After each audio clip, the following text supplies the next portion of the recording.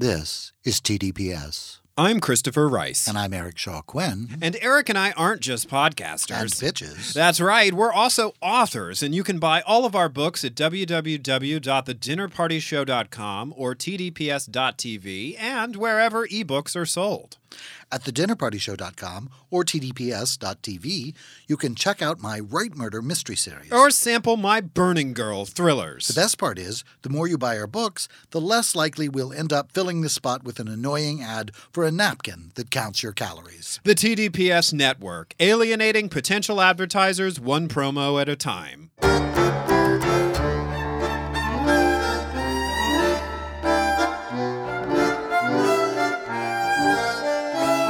Hi, I'm Christopher Rice. And I'm Eric Shaw Quinn. And you're listening to TDPS Presents Christopher. And Eric.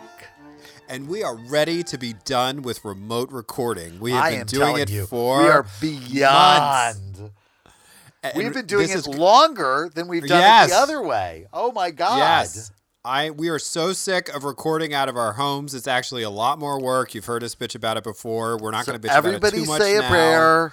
Say a prayer that nothing else happens and that we can, from here on out, never have to do remote recording unless it's for a special occasion that we want to. Like we're going to go do it remote from, like that time we did it remote from GayCon or whatever. It was called BentCon. It was not called GayCon. Well, it doesn't exist Gay anymore, Comic-Con. so I'm allowed to call it whatever I want to call it now. So.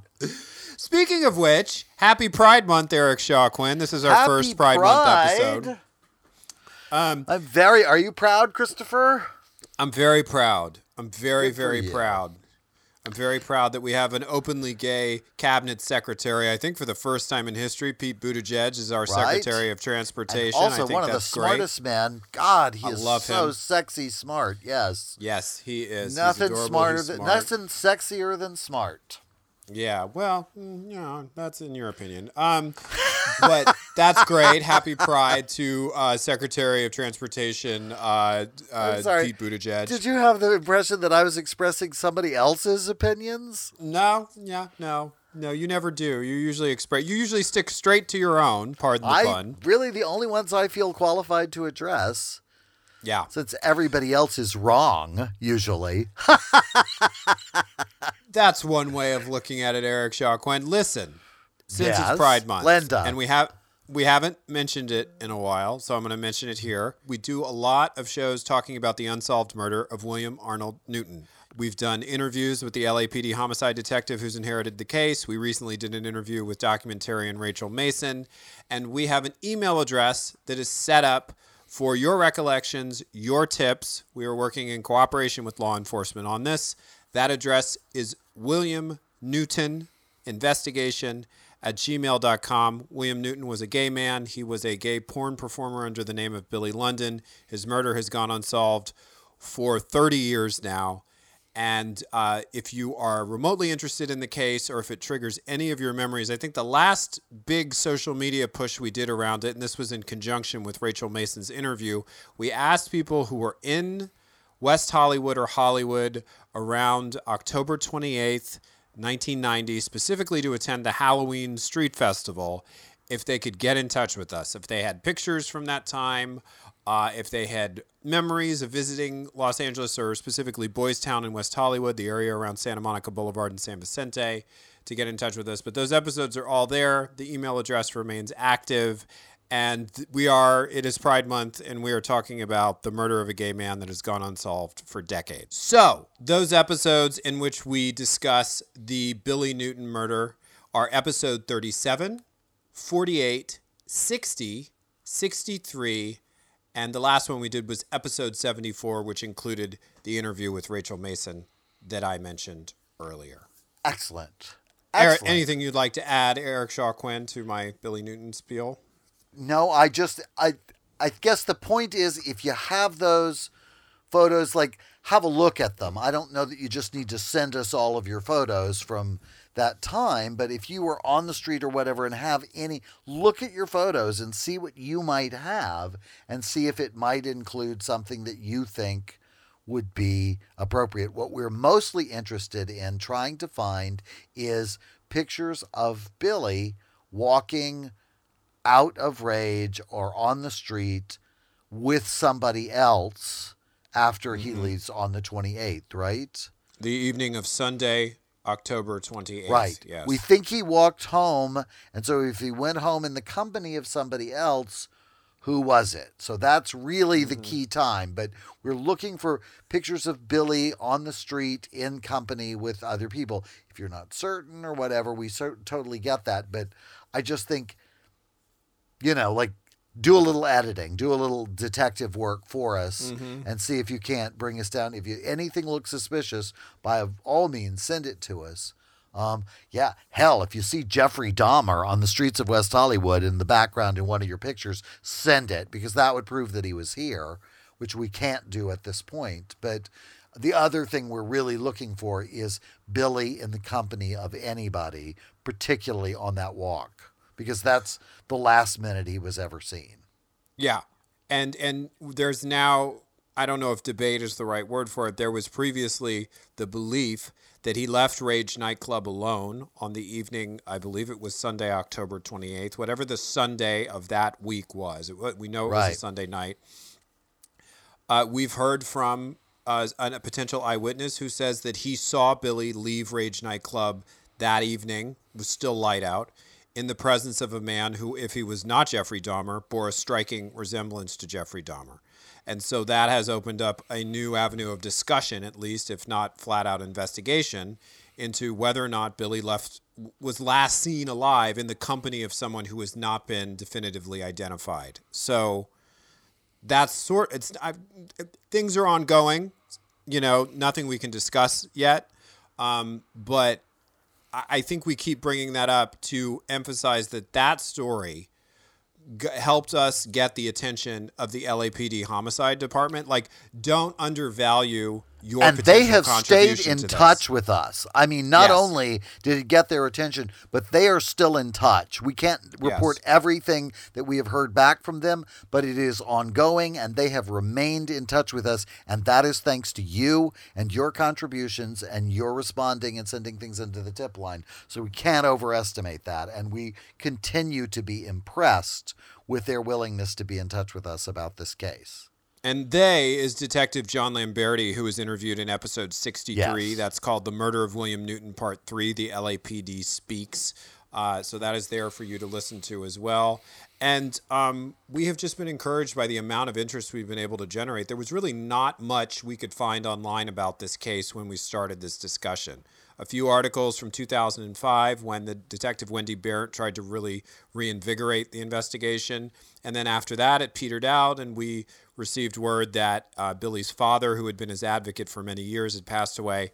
So I think I'm reminded of a recent true crime TV club that we did. It's not an exact match for what I'm about to say, but it was your serving up a documentary about the murder of Kitty Genovese and sort of unspinning a lot of the myths that had been told about that case. And one of the things that you quoted at the documentary as having saying is that the more witnesses there are to something, in this case a violent attack, in Kitty's case I should say, the less likely people are to have called the police because they all assume somebody else called the police. And so the more people might have witnessed Billy in the company of a stranger the night before his remains were discovered in a dumpster, the less likely they were to come forward because they might have assumed somebody else, maybe somebody who knew Billy better, talked to them and told the story. So don't assume, is what we're saying.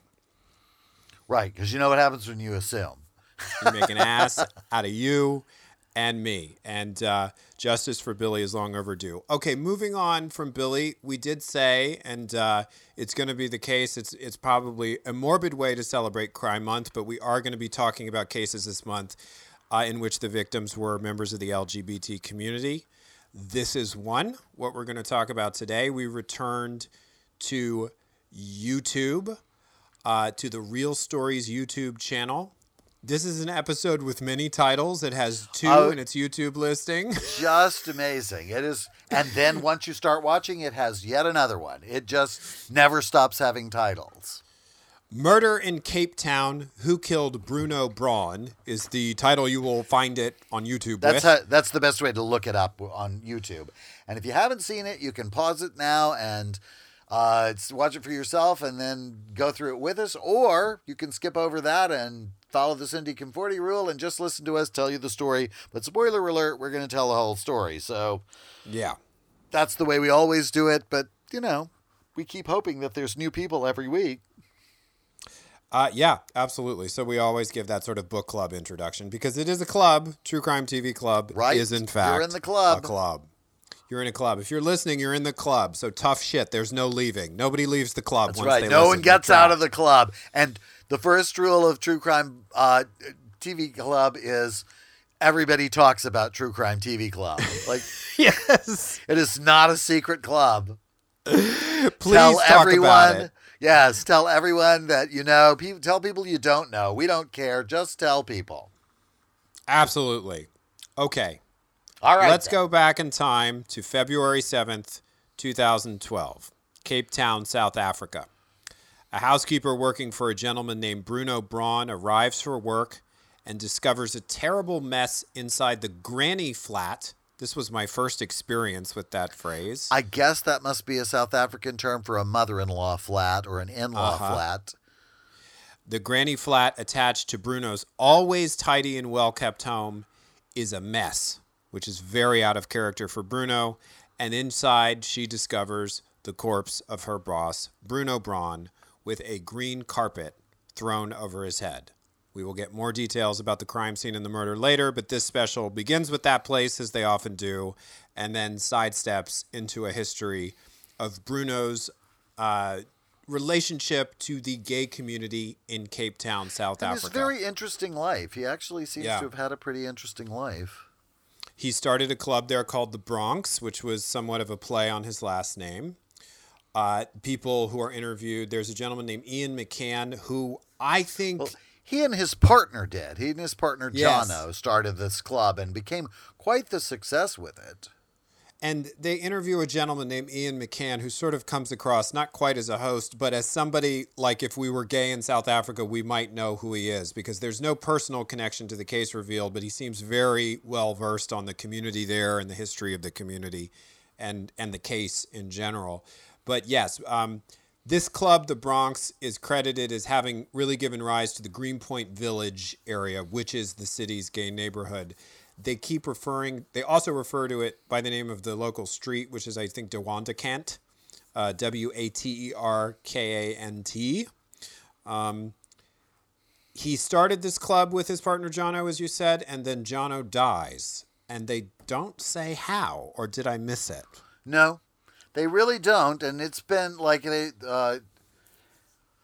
had been a fair amount of time since the time of his murder, and there's a fair amount of time passes since Jono's death. But they were very much in it together. They were sort of yin to yang. Like he was all about the hosting part, and Jono was about the business side of things. And it really like I got the impression that you couldn't underestimate the impact of this club. It became sort of the cornerstone on which an entire community was built. First, they opened, then clubs around them opened, then gay people bought into the neighborhood and gentrified, then the property values shot up. And I mean, it really transformed this area, and it really began with this club. So they were central to the whole evolution of this this particular area. And I also got the impression this sort of coming out part of South Africa is a pretty repressive country until relatively recently, and so I guess the coming out was a part of that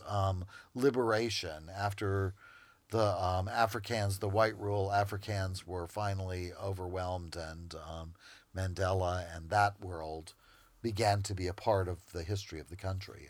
I don't know that history, but I don't either. I had that kind of impression that it was a part of the country coming out of the closet too, it becoming less and less of a deal. Although at the time the club opened, apparently it was still, you went to the clubs because that's where you saw other gay people. It wasn't cool to be out at work and stuff. Right. Or as cool as it apparently is now. And I will say this, and I'm not faulting the documentary for this. This is made by a South African production company for what seems like a South African audience. So there isn't necessarily an address of the history that we maybe perhaps needed as two American guys watching this special. YouTube is kind of a global marketplace, so I'm not going to fault it for that. Yeah, It's there was it's like, there were some moments of clarity that you're right. I think that's well observed, Christopher.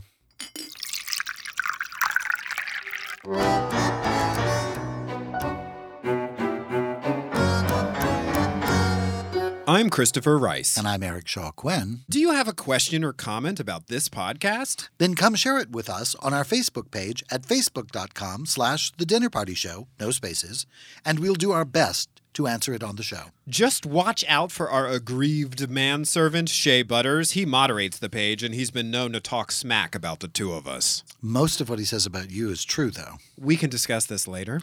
That's right, at facebook.com/The Dinner Party Show. No, I meant in the car.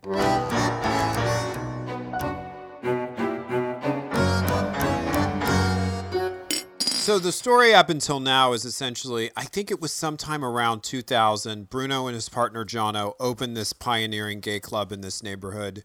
Jono dies not too long after of a cause they don't make clear to us. Bruno kind of retreats, and he doesn't take as good a care of the club as maybe he did when Jono was alive. They say toilets are not being repaired. It's sort of going downhill. Two close friends of Bruno are really the only major interviews in the piece, and one of them is, I need to get their names correctly here, Dawid Humain and Ari Nitzan, both of whom worked at the club. Dawid, or maybe it's David, and it's just spelled with a W. Again, my ignorance. No, it's not. It's Dawid. Dawid. Or Dawid. Or Dawid. I think they pronounced it Dawid. But yeah, it's Dawid. not David. He was the DJ at the club. Ari, I think, I'm not sure if they're entirely clear on what he did professionally, but they were close to Bruno and knew what was going on with him, and they were also close and connected to the club. And during sweet this time. boys, but not the best-spoken people. No. That I've run across. It was challenging to get information from them. I don't know that either of them ever managed to say a complete sentence during the course of the entire show. They would stop in the middle of a thought and go somewhere else and get tongue-tied. Yeah. And it was very off the cuff. Mm-hmm. There was a raw feeling to all of it. There was Very much. There was a sense that, and I'm not to spoil anything too much, but Ari and Dawid are not ultimately happy with how the investigation shook out and where we're headed, and I'm not entirely clear on what they wanted instead. And we'll get there, but it's not entirely clear to me. Okay. Because I'm not very clear on anything they actually said. Like right. they were not very clear people. They were not clear-headed people. And, it's not everybody's thing, public speaking. So I don't fault them, but it was a challenging aspect of this particular show. Right. Bruno, in his grief, strikes up a sexual relationship with a gentleman named John Kutza, who was working as a bouncer at the club, and he is described as a rough type. According to Bruno's friends, they have, and I'm quoting now, a kinky, fetish-oriented sexual relationship, and John never spends the night. Okay? It was just sex. It was just sex and work. And apparently, though we find it out later, it only took place in the granny flat because he wouldn't even have him in his bed. But highlight that for me. So is this Bruno doesn't want John in his bed, or John won't go in his bed? I don't know that they made the distinction. My thought was because Bruno was depicted as being incredibly OCD about the way in which the condition of the house, that it was about not wanting him trashing the house. So he was fine to use the granny flat, but he wouldn't let him in the house. He wouldn't let him in the bed. Because I don't know that... I mean, John may have refused to go in there, but I didn't have that sense of it. Okay. In the weeks leading up to Bruno's murder, he tells his friends that John is harassing him for money, that he's literally showing up at the house unannounced, he's causing trouble, he's doing things to lure Bruno outside to investigate noises, and then there's John yelling at him about money. The situation sounded scary and obvious, given what's about to happen. On February 7th, 2012, that's when Bruno's housekeeper discovers his body. We're then given a lot more details of the crime scene. There are no signs of forced entry, and it's a very secure home. It's set back from the street behind a gate. When the housekeeper and law enforcement after her enter, the sitting room and kitchen are immaculate, but on the patio outside of the granny flat, they find cigarette butts. Inside the granny flat, a crime scene is waiting for them. They quickly discover his laptop, cell phone, and BMW are all missing. Bruno's body, and I want to make a point about this because it triggered a memory of another case that I actually saw, and I think it even sort of gets back to the Billy Newton case that we talked about at the top of the show. His face is covered in a rug, and then underneath the rug is a bloody towel that was used to cover his face. They later say he was smothered by the towel, but they also say he died of strangulation. And I don't know if strangulation also applies to smothering. I thought they were actually different. Well, I think they said he died of suffocation. Asphyxiation. Okay. Asphyxiation. Right. And he was strangled as well, but somebody put something over his face and suffocated him. His wrists have been bound with a leather belt. His legs are heavily bruised, and there are severe carpet burns on his knees.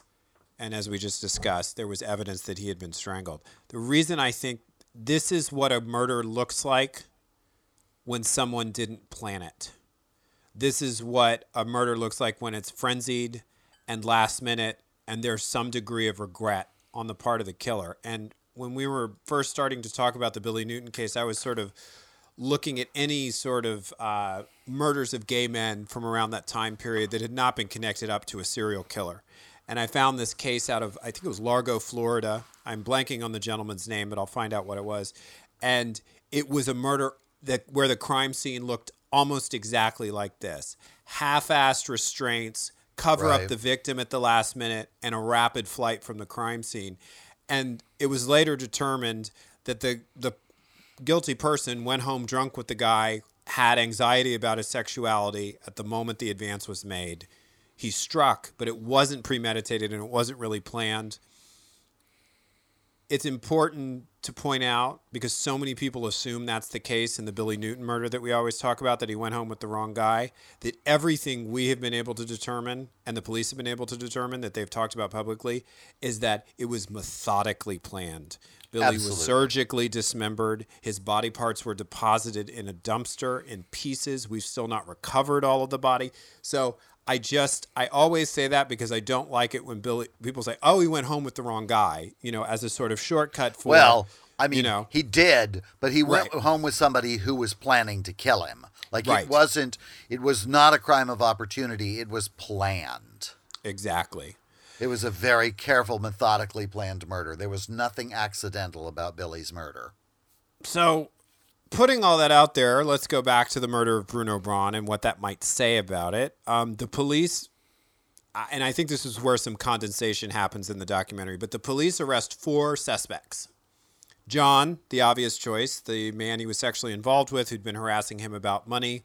A gentleman named Farez Ali. Another gentleman named Ahmed Talifa. And Kurta Rispi.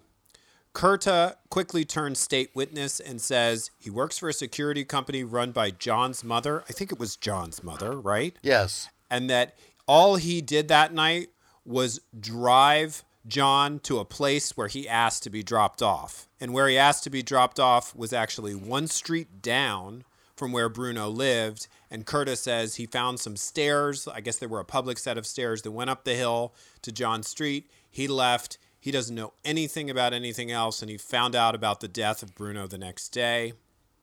And he says that Kurta's story was that he and Bruno had had a falling out, and he needed to go and collect some of his belongings from Bruno's house. Right. Kurta is released on bail, and according to Bruno's friends, he walks around town acting like he's got no care in the world. They see him at the grocery store. He nods, whatever. Like, he does not seem affected by the fact that he is being charged with the murder of his lover. Kuzda, his defense is to frame the other 2 guys who have been accused, Farez and Ahmed. They, in turn, accuse him. We go into the trial where the nature of their accusations against each other are spelled out in more detail. Right. It begins in October 2013, and the state basically argues this. Kuza had to pay off a drug debt, and he went to Bruno's house to get the money. Kurta Rusby, as we said previously, testifies for the state that Kuza asked him to be dropped off on that street below, as I just described. He says that was around 11 p.m. at night. A neighbor of Bruno's testifies that she heard someone calling out for help, and God, this detail really freaked me out. But when she calls back, someone says, "Everything's fine." Everything's fine, ma'am. Everything's like that. Having heard this, if I'm calling out for someone specifically to see if they're okay, I'm going to now demand to hear their voice in response, or else I'm going to call the cops. Is that the response you had when you heard this detail? Because, like, how many times did you do that? Is everything okay? And so a stranger calls back and says, "Yeah, it's great. Don't worry about it." And it's like, oh, okay. Well, the thing that I thought of in that moment is that's when the suffocation happened. Oh, God. Yeah. That he was trying to keep him quiet, and he ended up killing him. Yes, because as I was saying, this was not a planned murder. I think. Right. Yeah. And so my thought was that her calling out to him, and I don't fault her for it, but that's what killed him. Yeah. Oh, God. Wow. Because when in order to keep him quiet, he had to suffocate him. Oh, my God. He didn't plan to suffocate him, but that was the inciting incident that actually caused his God. death. That was what I thought of when I heard that detail. Yeah. That's so, I think you're right. That's horrible, but I think, yeah. Oh. The neighbor also testifies that she sees a white man matching Kusta's description talking on his cell phone outside of the granny flat. Then the other men arrive, Perez and Akman. Then she hears Bruno's BMW peeling off a half hour later, presumably driven by these three men, although she does not see them in the car. Then there's the medical forensic evidence, and that damns Kuza. His DNA is found under Bruno's fingernails and on the leather belt binding the dead man's hand and the towel. This is when they said the towel that had been used to suffocate him, and I was like, wasn't he strangled? Like, I think he was strangled, but I think that suffocation was ultimately the cause of death. The cause of death, yeah. Bruno's friend then tells a story that chilled my blood, which is that they're all at the courthouse at the trial. Kuza's out on bail, right? So he's walking around. And they pile into this elevator, and the doors are closing, and it's packed full. And here comes Kuzda. And this guy, not the friend, says, the lift is full. You should take the next one. And Kuzda pushes his way in to this elevator full of the friends of the guy that he's accused of murdering. Like a fuck you. Like, you're not going to tell me. I won't be judged by any. It was like, wow, that is some chutzpah on that one. Yeah. I even thought that they said that, and maybe it was just my hearing of it, that he pulled the guy out of the elevator who said the elevator was full and took his place. Jesus. Wow. Yeah, this is a serious asshole. Yeah, serious asshole. Okay, and this is when we get into the trial drag. I'm sorry, I was jumping too far ahead because there's something I really want to talk about. Kuza is so disruptive during the testimony in court of one of Bruno's friends that the judge reprimands him and basically tells him to shut up and stop laughing. He's laughing during the guy's testimony as if, who does this guy think he is? This is the one I was talking about earlier who wasn't very good at expressing himself. Like, I can see how he would easily get rattled on the stand and how a bully type like Kuza would have taken advantage of that. Right, totally. The trial drags on until 2014 because Kuza and the other accused are using health excuses or claiming poor health or whatever. He can shove his way into an elevator, but apparently he's too sick to show up for court. But they are all found guilty, and he gets life.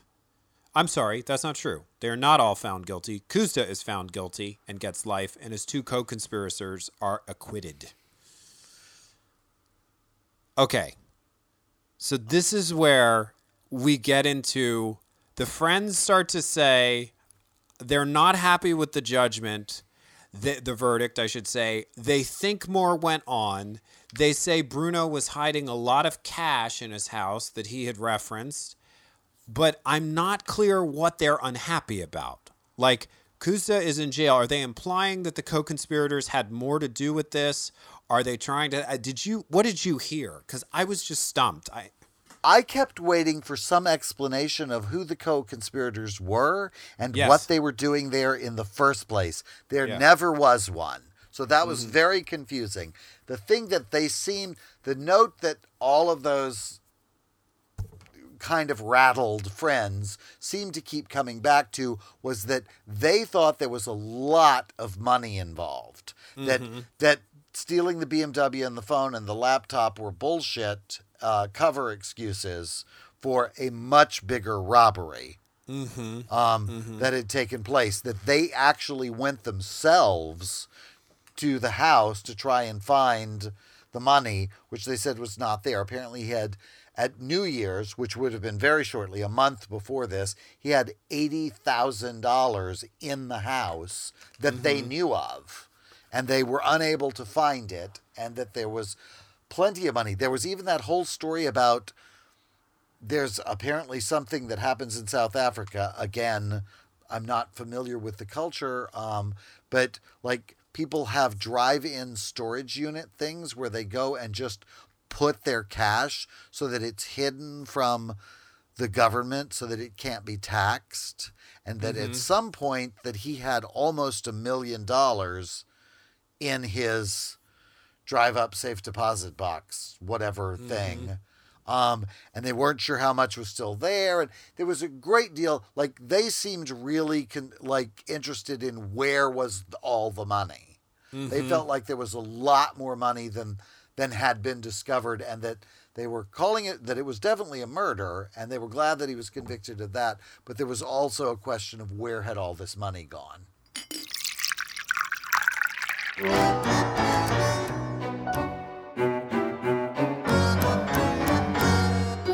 I'm Christopher Rice. And I'm Eric Shaw Quinn. And Eric and I aren't just podcasters. And bitches. That's right. We're also authors, and you can buy all of our books at www.thedinnerpartyshow.com or tdps.tv and wherever ebooks are sold.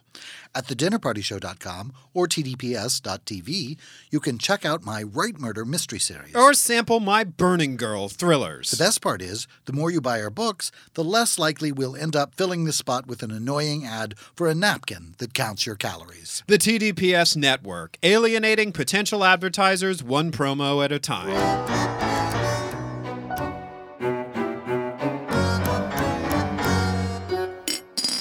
So the closing note of this, and it's one of the shorter pieces that we've ever done for True Crime TV Club. It's about a half hour, 25 minutes. Is that it was fairly brief and not as conclusive as I would have liked. I would have liked to have had a more sort of a better understanding of the crime itself. What you got really was more of a depiction of people's feelings around the crime, the feelings of the people who were affected by the crime, which is certainly significant. I don't think that's anything to be sneezed at, but I was not as clear. I didn't come away with a clear understanding of the crime and its prosecution. But we returned at the end to this gentleman, Ian McCann, who I should probably Google because it seems like he's probably a South African gay journalist of some note. Maybe so. Well, and this is the club owner, and also a club owner, right? Was he? I didn't know if he was. He said that he was inspired by Bruno and... Okay, and there you go. Right. To do what they did. Yeah. And so his final note is not so much about the crime.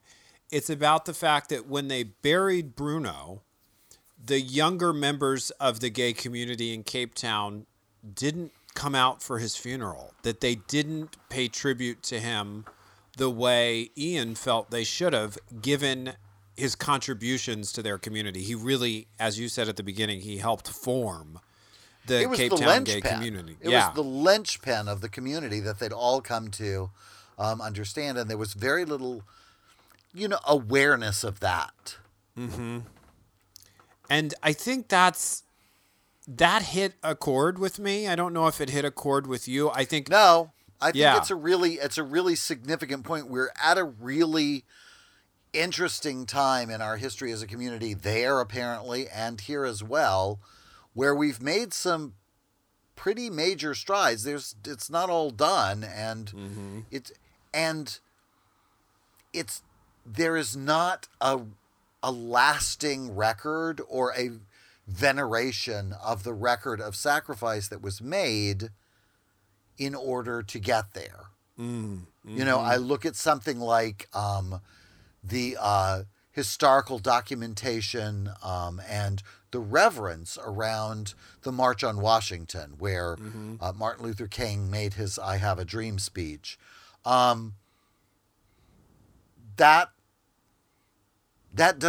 don't really necessarily have that kind of reverence in our own community for our own history. And I think that is more significant than maybe it would seem on the surface. Like it's good that things are better, but understanding why things are better is also important too. And I would hope that there would be more of that. The media has not done a good job. The media does a terrible job, in fact. Like several years ago was the anniversary of Woodstock and the anniversary of Stonewall are the same year. Like they happened the same summer.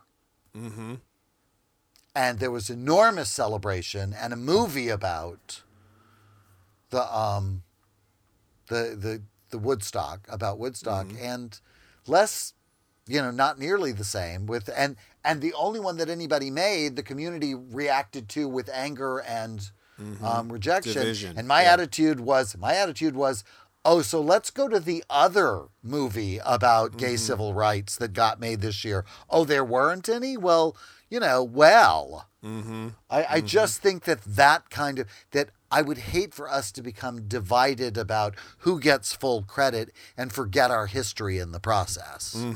I agree. And I think, the thing that it was very important to me in the beginning, and if they were starting this club in Cape Town in 2000, I've never been to Cape Town, and their club wasn't about me, but I came out 96, 97, and the bars were the only option for socializing. Yes. The internet was still rudimentary and limited. We were in America Online chat rooms. We didn't have smartphones. We weren't meeting people in that way. If you wanted to find other LGBT people, you had to go to a bar. And there is an intersection to this day in the French Quarter in New Orleans, Bourbon and St. Anne.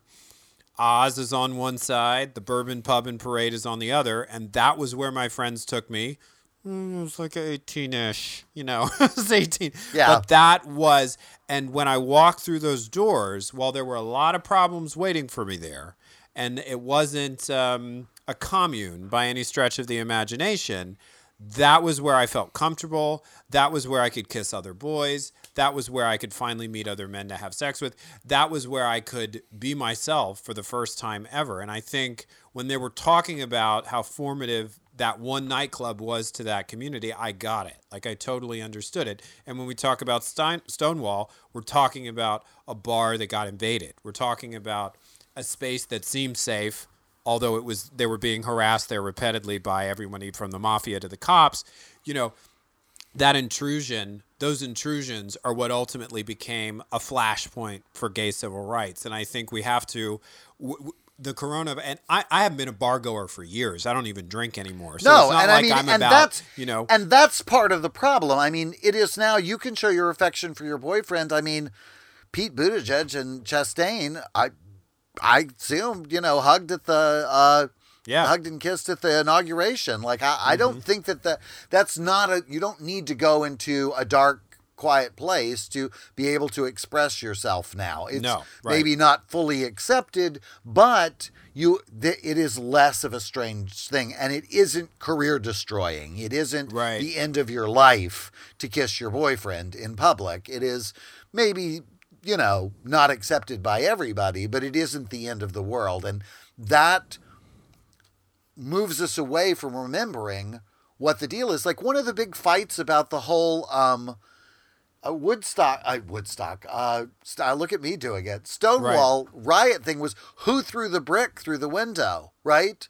Who threw the brick through the window? There were no windows.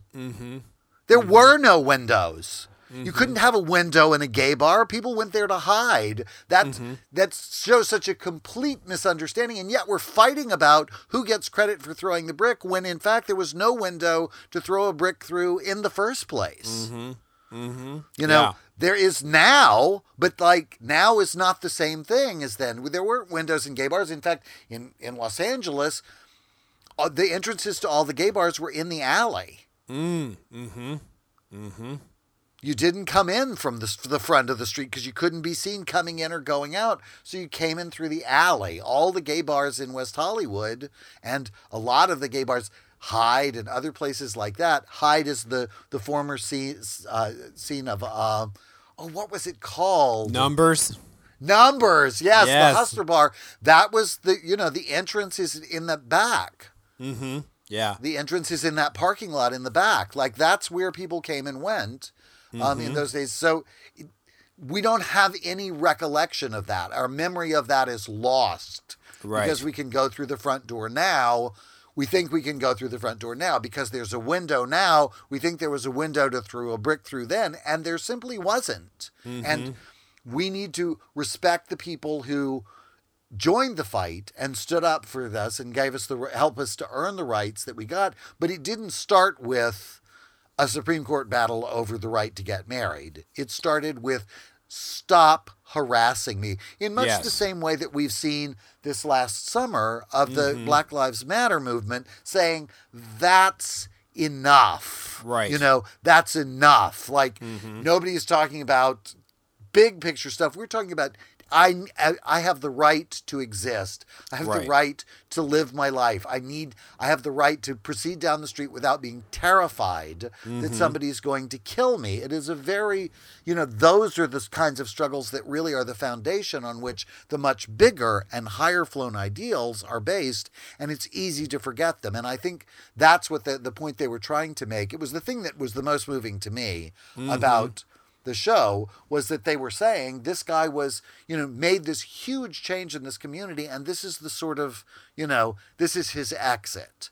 Right. Kind of unheralded, unglamorous, tawdry little murder with some rough trade trick. And nobody really acknowledging who he had been in life to all of the people, probably because they just simply didn't know. Right. Yeah. One of the things that we talk, you hit on it no longer being career destroying, to be openly gay. And I think that's one of the reasons we have gone back to the Billy Newton murder, because we can talk about it in a time when it isn't. And we have the sense, and maybe it's somewhat borne out by what we found, that people were not very forthcoming with the police because it could have destroyed their careers. Talking about who else might have been in the bar with Billy could have destroyed that person's career if they were innocent. People it was wouldn't 1990. say who was there. Absolutely. Yeah. It was not 100% sort of guarantee. When I wrote Say Uncle, part of what inspired me was gay people were having their actual children taken away from them in court. That was okay.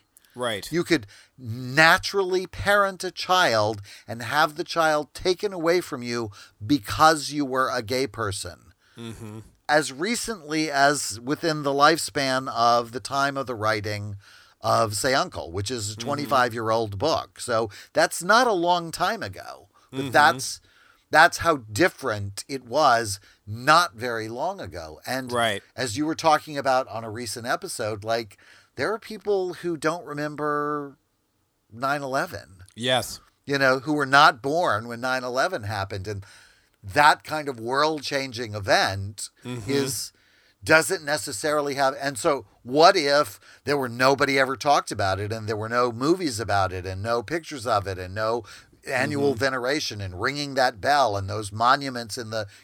what if that happened and we just forgot that, 9/11 happened? Like, it is important, I think, for any sort of, for those kinds of enormous changing moments, for us to remember them. And I think it's, even when those moments happen in marginalized communities, it becomes maybe even more important. Right. that they be remembered and venerated, at least by the members of that community, but also in a much bigger sort of way. I would really like to see the media do a better job of their coverage of it's not all fixed. Like DOMA was overturned and Proposition 8 was overturned. So actual laws against us being allowed to exist have been stricken from the books, but that doesn't mean it's all done.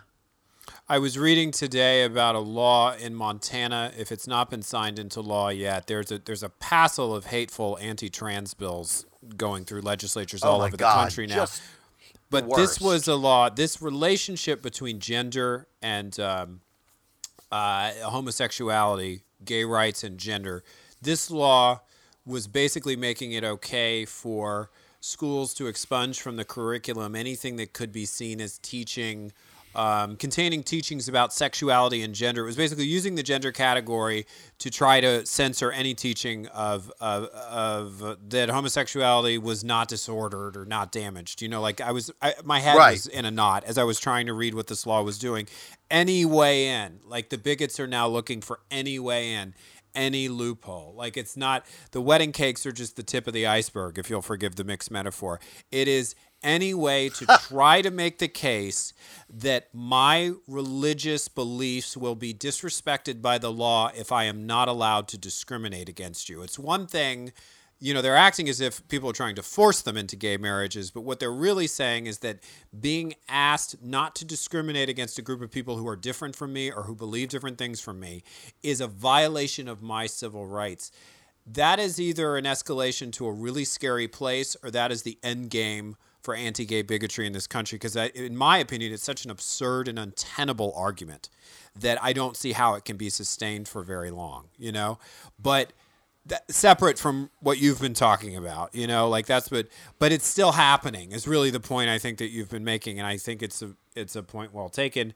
And I think I am just now arriving at the age in my 40s now where I see what the younger people lecturing the older people on social media look like and sound like. I used to probably be one of those people who would issue lectures about the meaning and significance of periods in history I didn't actually live through and had only read about sporadically in various books. But it was the idea.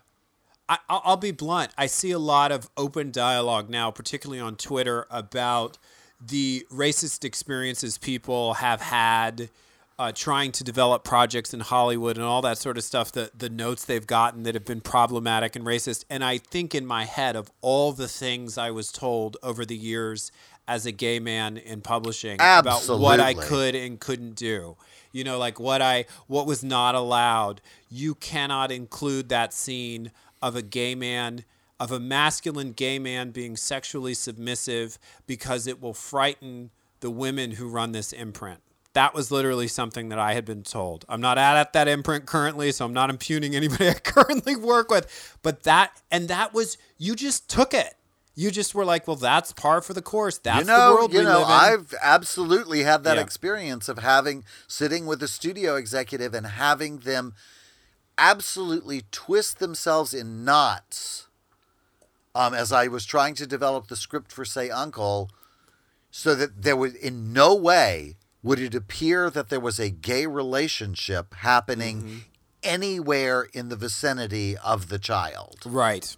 Yes. Like in Say Uncle, the uncle is raising the child and he hires a housekeeper to help look after the child so he can keep working, and the housekeeper falls for him. Nothing actually happens between them. That's not the way the story unfolds. But in developing it as a movie script, something that never got produced, sadly, I spent an enormous amount of time, the largest amount of time in writing the script that I wrote, was devoted to conversations in and around not depicting that relationship in any way.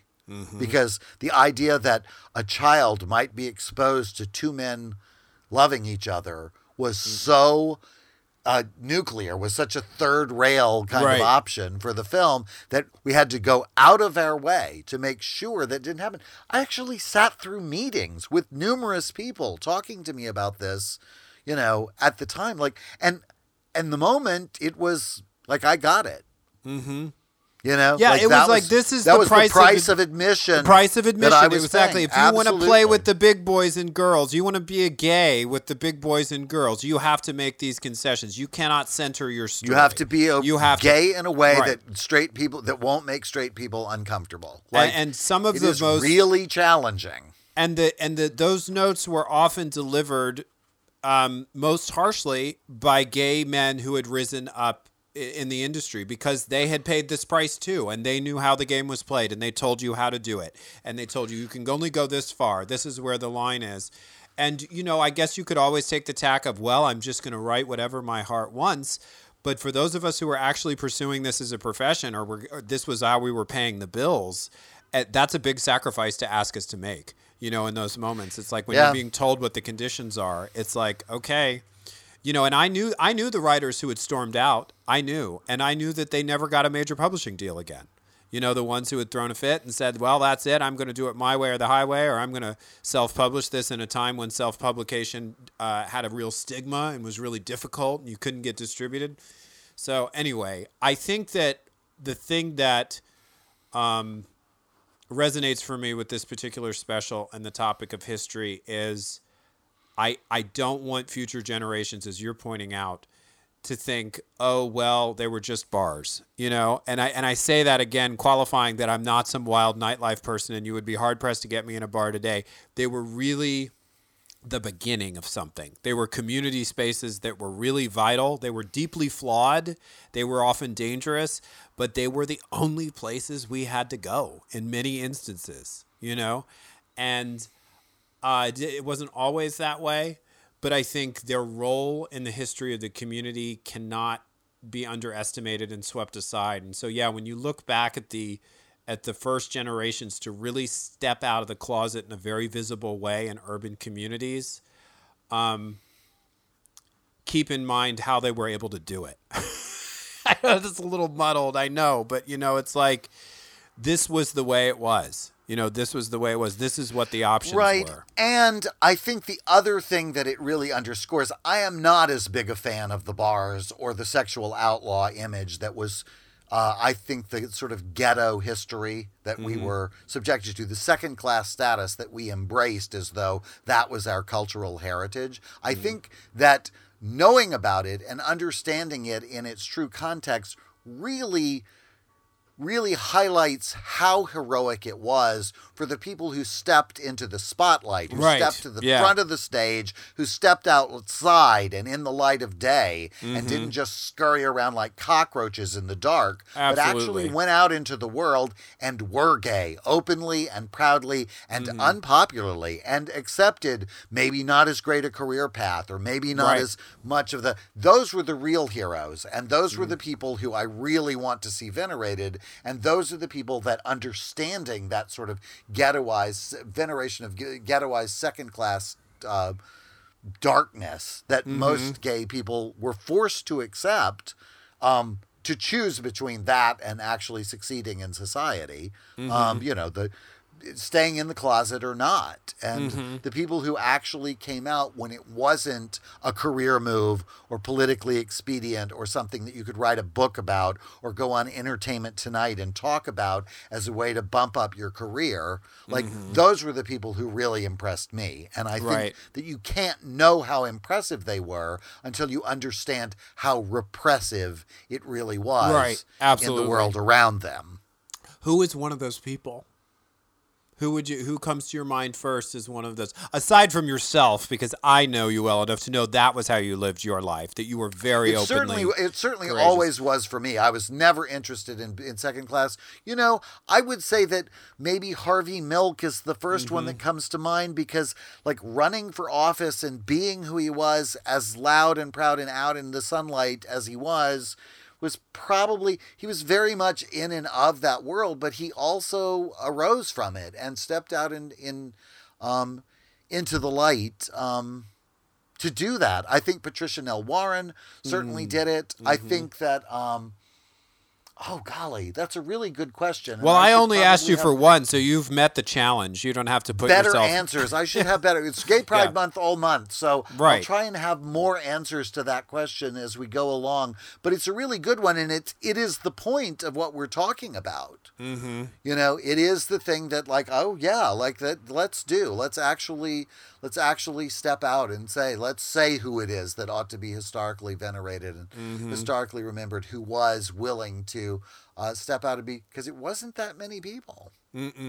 No, it wasn't. And we will have a month to talk about more of them. We will also be talking about other true crime cases that have impacted LGBT members of the LGBT community, I should say. And until then, and forever after, I'm Christopher Rice. And I'm Eric Shaw Quinn.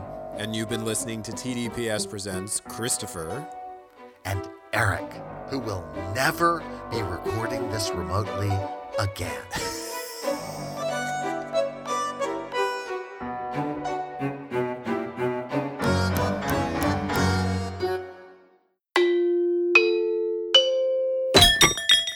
This is TDPS.